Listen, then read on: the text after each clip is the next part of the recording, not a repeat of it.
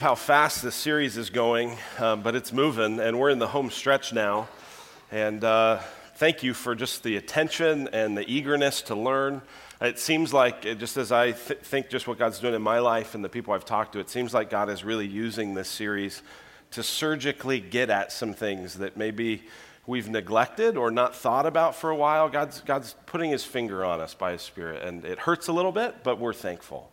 The thing that I think more than anything God might be trying to get our attention on relates to the theme verse that we've been looking at week after week after week in this book of Judges, that in those days there was no king in Israel and everyone did what was right in his own eyes.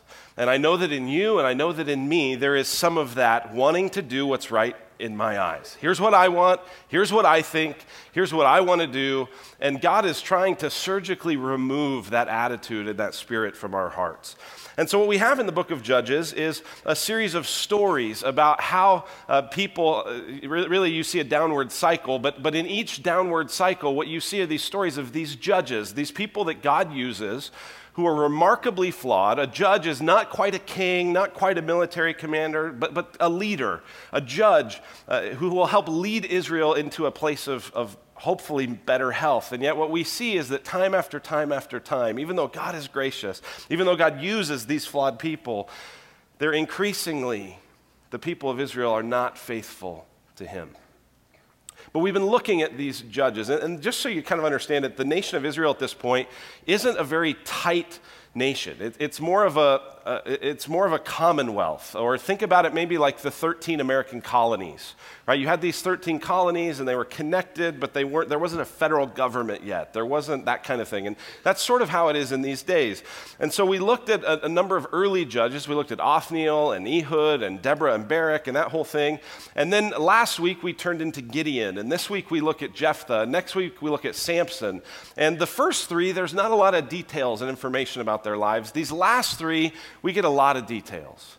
And we see that there's remarkable strength and devastating sin and weakness. So today we're looking at this story that I'm guessing many of you have not heard, and that's okay. It's maybe a new show to you, if you will, and it's about this guy, Jephthah, and God using him. And so let me just ask you, put your hand up. Anyone ever binge watch a TV show? Yeah, more over here than over here, it looks like. But on Netflix, or, you get the DVDs, or Amazon Prime, or, whatever. You just save them up on your DVR, whatever it is. It's incredible to just binge watch. And so what we're going to do today is we're going to binge watch the story of Jephthah. There are basically 5 episodes in this series, this TV show called The Outcast. That's the name of our show today, The Outcast. And there's 5 episodes in the series, The Outcast, all right? The first one we see in chapter 10, verses 6 to 16. And this episode is titled, When God Has Had Enough. When God Has Had Enough. Look at it, chapter 10, verse 6. The people of Israel again did what was evil in the sight of the Lord. Now, that's a phrase that we've seen over and over and over in this book. The people of Israel again did what was evil in the sight of the Lord. And yet this time, the author of Judges goes into much more detail than he's gone up to this point. Here's what he says. The people of Israel again did what was evil in the sight of the Lord, and notice all the gods they serve, and served the Baals and the Ashtaroth, the gods of Syria, the gods of Sidon, the gods of Moab, the gods of the Ammonites, and the gods of the Philistines. And they forsook the Lord and did not serve him. This level of detail is meant to heighten our sense of, wow, they have really dove headfirst into this idolatry. Right? This isn't just a general, what did they do? Oh, idolatry. They serve this God and this God and this God and this God and this God. A few of these gods they've actually already served before. And it's already led them into being oppressed by those nations. And they've already been rescued from it, and now they're back. Like a dog returns to its vomit. The nation of Israel keeps going after these other gods. And they forsook the Lord and did not serve him. We've seen this pattern as well. Verse 7, so the anger of the Lord was kindled against Israel, and he sold them into the hand of the Philistines and into the hand of the Ammonites. And they crushed and oppressed the people of Israel that year. For 18 years they oppressed all the people of Israel who were beyond the Jordan in the land of the Amorites, which is in Gilead.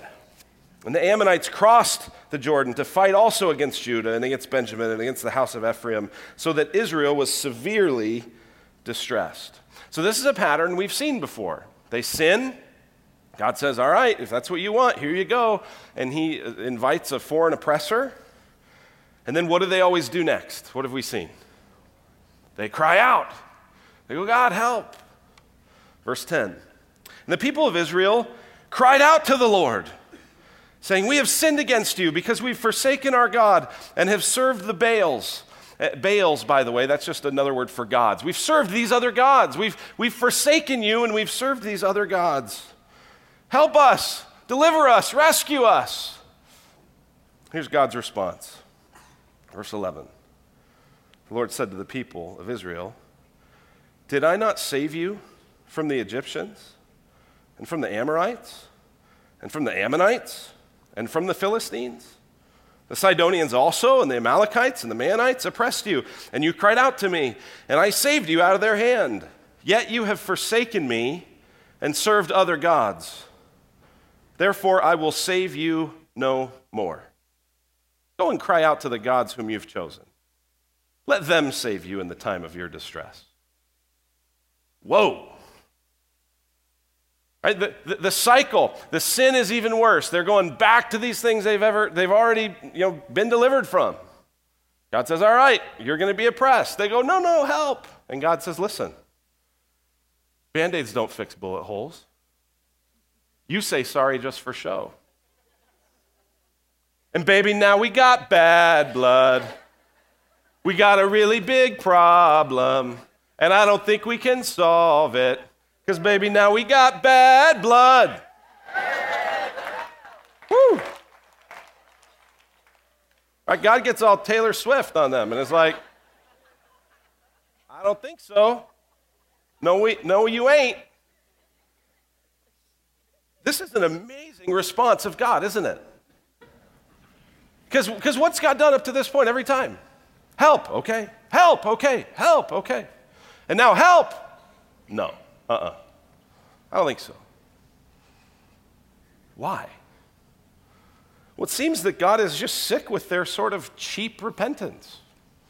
God's going, you're not really repenting. You're not really changing. I already delivered you from the gods of the Ammonites and the Philistines. You went back to them. No, you want those gods. That's what your heart keeps going after. You want it, you got it. Take them. Cry out to them. See if they will help you. And amazingly, this seems to actually lead the people towards real repentance. It says in verse 15, and the people of Israel said to the Lord, we have sinned. Notice that's the first time that they've said that. Every other time they say, God, this hurts. God, I don't like this. God, this circumstance is tough. Here they say, God, we've sinned. They own it. And then here's an evidence, I think, that they own it. Do to us whatever seems good to you. You know that that's a mark of true repentance, don't you? When you realize, God, I've blown it, and God, I know there are going to be consequences, and I know I'm not in charge of them, and you're God, I'm not. Do what you want. If you come to God with conditions, God, I'm sorry, but I really need you to do, you're not really repenting. Real repentance says, God, it's in your hands. I trust you. You're God. I'm not. Whatever seems best to you. That's what they do. It says, verse 16, so they put away the foreign gods from among them and served the Lord, and he became impatient over the misery of Israel. What an interesting phrase there, God being impatient over their misery. God sees their misery. And even though God is fed up with their cheap and their light and their not very deep or real repentance, God still is impatient over the misery of his people, and he's gracious. So that's episode 1, when God's had enough. Episode 2 is called Crime Boss to the Rescue. Crime Boss to the Rescue. At the end of chapter 10, the Ammonites are attacking the people of Israel. They're called to arms, and they go, hey, we're going to fight, here we go. And the people, the leaders of Gilead, that's a particular one of these sort of colonies, if you will, says, hey, who's going to save us? And in chapter 11, verse 1, we're introduced to Jephthah. Jephthah, we're told, was a mighty warrior, verse 1, but he was the son of a prostitute. That's an interesting thing. That's why we've called this series The Outcast. When I say series, I mean today. Today's little TV series. It's The Outcast. Jephthah's the outcast. He's mighty, he's strong, but he's the son of a prostitute. And what we find out is that he had these two other brothers that were the sons of Jephthah's dad and wife. Right? He's the outcast. He's the son of dad and prostitute. And the two full-blooded brothers say, hey, Jephthah, you're out of here. You're not part of this family. You don't have any inheritance here. Go away. And it says in verse 3, then Jephthah fled from his brothers and lived in the land of Tob, and worthless fellows collected around Jephthah and went out with him. So he heads out. He's out in the wilderness, and it's a great phrase there. Worthless fellows gathered around him. Do you know what that means?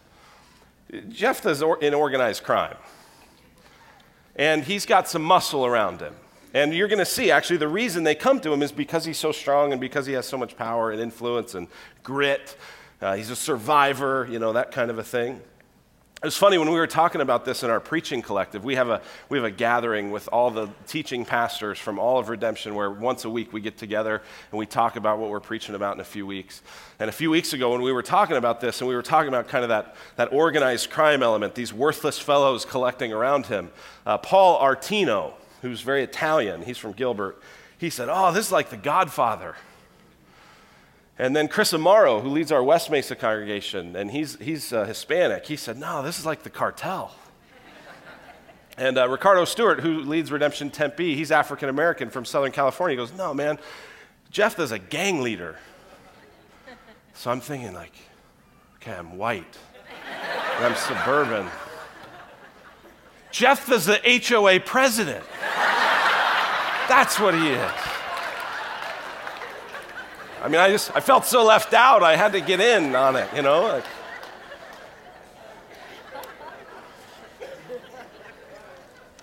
No offense to those of you who fill that role. It's just you're among people that don't like you. So Jephthah's out there, and he's the survivor. He's this outcast. And because of that, the leaders of Gilead, they come to him and they go, hey, we don't have anyone to lead us. We don't have anyone to help us. Would you come? Would you lead us into battle? And Jephthah, you see here, is just this remarkable negotiator. He goes, seriously? Now you're coming to me? You already rejected me. You already said you didn't want me. You already said you didn't, go save yourself. It's actually a very interesting parallel, actually, between the way the people of Israel treat God and the way the leaders of Gilead treat Jephthah. Right? They don't want anything to do with them, but now they're in trouble. Oh, wait, we need your help. And they come to Jephthah. Jephthah says, no, I'm not helping you. And they say, okay, well, if you help us, then if you win, you'll get to be the leader of everything. And he goes, well, I kind of like that. That sounds pretty good. And verse 10, they make this kind of agreement before the Lord. The Lord is going to be witness between them, that sort of a thing. And they have this agreement that the crime boss is coming to the rescue. That's Jephthah. Then we get to episode 3. Episode 3 is the negotiation. So now Jephthah's in charge. Jephthah is going to lead this military campaign. And the first thing he does before the military campaign begins and the fight is he's going to negotiate. And so he negotiates with the king of the Ammonites. And there's this whole dispute about, well, who really battled and who fought us and whose land is this? It's interesting, actually, if you read Judges 10, all of these questions about who the land of Palestine belongs to, they're not new. And Jephthah, without getting into all the weeds and all the details of it, Jephthah gives historical reasons, Jephthah gives theological reasons. Jephthah has some sort of awareness that God has promised this land to his people and that the people who were there committed all kinds of injustice, that Israel then was right to be able to take it. But they have this whole negotiation. Maybe they can figure it out diplomatically. They go back and forth, but in the end, they just can't do it. It says in verse 28, but the king of the Ammonites did not listen to the words of Jephthah that he sent to him. Which leads us to episode 4. Your wrong view of God can hurt you. Your wrong view of God can hurt you. We're going to slow down and look at this episode a bit more in depth because this is where it's all really starting to heat up. Jephthah's been appointed. The diplomacy hasn't worked. The battle's about to start. Verse 29 of chapter 11, my fault. Then the Spirit of the Lord was upon Jephthah, and he passed through Gilead and Manasseh and passed on to Mizpah of Gilead, and from Mizpah of Gilead he passed on the Ammonites. So the Spirit of God comes on to Jephthah and allows him to have military success. He moves through all these different areas and finally gets up to the place of battle. God has blessed him up to that point. God has called him to do this. And it says in verse 30, and Jephthah made a vow to the Lord and said, if you will give the Ammonites into my hand, then whatever comes out from the doors of my house to meet me when I return in peace from the Ammonites shall be the Lord's, and I will offer it up for a burnt offering. Now, some of you, if you have a paper Bible in your hand, in verse 31, where it says, whatever comes out from the doors of my house, there's probably a little footnote there. And if you were to look in the bottom of your Bible where the translators put a footnote, what they put, in the ESV at least, is that this could be whatever or whoever. So Jephthah is saying, God, listen, I got a deal to make with you. If you grant me success against the Ammonites, then whatever or whoever comes out the door to meet me, I'm going to offer them up to you as a whole burnt offering. What? What? Human sacrifice is a practice of the pagans. Human sacrifice is a practice of the Baal worshipers and these Canaanites that surround them. This isn't a practice that Yahweh, the one true God, accepts or wants or delights in. But what you don't know about God, what your wrong view of God is, can hurt you. And as readers, we already sense the irony and the heartache and the pain that's about to come. Verse 32. So Jephthah crossed over to the Ammonites to fight against them, and the Lord gave them into his hand. And he struck them from Aroer to the neighborhood of Minnith, 20 cities, and as far as Abel-Keramim with a great blow. So the Ammonites were subdued before the people of Israel. It's interesting, all our other descriptions of the battles have been so much longer, so much more descriptive. But here it's like Jephthah's vow has overshadowed the battle. And it says in verse 34, then Jephthah came home at Mizpah, and behold, his daughter came out to meet him with tambourines and with dances. She was his only child. Besides her, he had neither son nor daughter. And as soon as he saw her, he tore his clothes and said, alas, my daughter, you have brought me very low, and you've become the cause of great trouble to me. For I have opened my mouth to the Lord, and I cannot take back my vow. She said to him, my father, you have opened your mouth to the Lord. Do to me according to what has gone out of your mouth, now that the Lord has avenged you on our enemies, on the Ammonites. So she said to her father, let this thing be done for me. Leave me alone 2 months, that I may go up and down in the mountains and weep for my virginity, I and my companions. So he said, go. And so her and her friends, they go up on a kind of mountain retreat of sorts, and they grieve and they lament. They're not going to have any offspring. They're not going to live on. She's not going to live on past this. She's gotten the death sentence from her father. It says in verse 39, at the end of 2 months, she returned to her father, who did with her according to his vow that he had made. Wow. Your wrong view of God can hurt you. Why would Jephthah make a vow like this? Because he thinks God can be won with bribes and with heroism and with big offers of sacrifice. Look how much I'm willing to do for you, God. I will sacrifice whoever comes out that door. Who did he think it would be? And then you think, why would he go through with it? Once it was his daughter, and he's clearly grieved, and he's going, oh my gosh, I can't do this. But he does it anyway. He goes, listen, I've made a vow to Yahweh. Yahweh would hate that vow. Leviticus tells us that God hates child sacrifice. It's one of the most detestable things of the Old Testament. It's one of the main reasons that the people of Israel were justified in going out and in wiping out the Canaanites, because they practiced things as detestable as that. Why does he make the vow? Why does he go through with the vow? Because he doesn't understand who God is. He thinks God can be impressed by his big efforts and his big works. He thinks that God is the kind of God who can't and doesn't give grace. And so he does it. Tragic story. Well, episode 5, I've called Children. Because what it's about is the men of Ephraim, who's another Israelite colony, if you will. They're coming to Jephthah and they say, hey, you didn't ask us to be part of the battle very much. And Jephthah says, no, I did, but you didn't come to help. And so they start having this sibling spat, right? That's why I call it children, right? But all the ego and the pride and the anger, and it just infuses, and it's just all over the place. And it says at the end of chapter 12, verse 6, that Jephthah and his men killed 42,000 Ephraimites.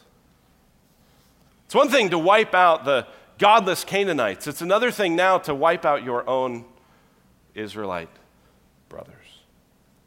It says in verse 7, Jephthah judged Israel 6 years. Then Jephthah the Gileadite died and was buried in his city in Gilead. And if you've been with us, you know that the end of each cycle is supposed to say, and the land had rest. But there is no rest in the land, because God has had enough. And a crime boss comes and tries to negotiate, not just with the other king, but negotiate with the one true king, with God. Say, God, here's what I'm going to do for you. Here's how I'm going to bribe you. Here's how I'm going to win you over. Does something detestable, and then follows it by killing his brothers. This huge civil war in Israel, this downward spiral just gets worse and worse and worse. What are we supposed to learn from this? I think there are two things that I want to focus on here today from this story that I think have some application and some relevance into our lives today. You could talk about all the ways that this sort of ignorance is grieving and all the different things about how the people of Israel don't get along, but I don't want to focus on that. I want to focus on these two things, these two questions, really. Here's the first one. Do you see God as the Holy One of Israel or the cool parent? Do you see God as the Holy One of Israel? Holy, righteous, just, merciful, slow to anger, abounding in steadfast love, but will by no means clear the guilty. That's the Holy One of Israel. Is that how you see God? Or do you see God as the cool parent? You know the cool parent. Some of you had a parent that tried to be cool. Some of you had friends whose parents tried to be cool. Some of you have been, and some of you are, the cool parent. The parent who wants to not just be an authority over their kids, but a friend who want to fit in. Hey, you know what? If they're going to drink anyway, they might as well drink at our house under our supervision. That's the cool parent. That's stupid. Is that how you see God, though? Because what you see in this story are people that don't see God as the Holy One of Israel. They see God as the cool parent that can be manipulated and worked. Right? Isn't that how Israel saw him at the beginning of the story? When they cry out, oh God, help us, oh God, help us.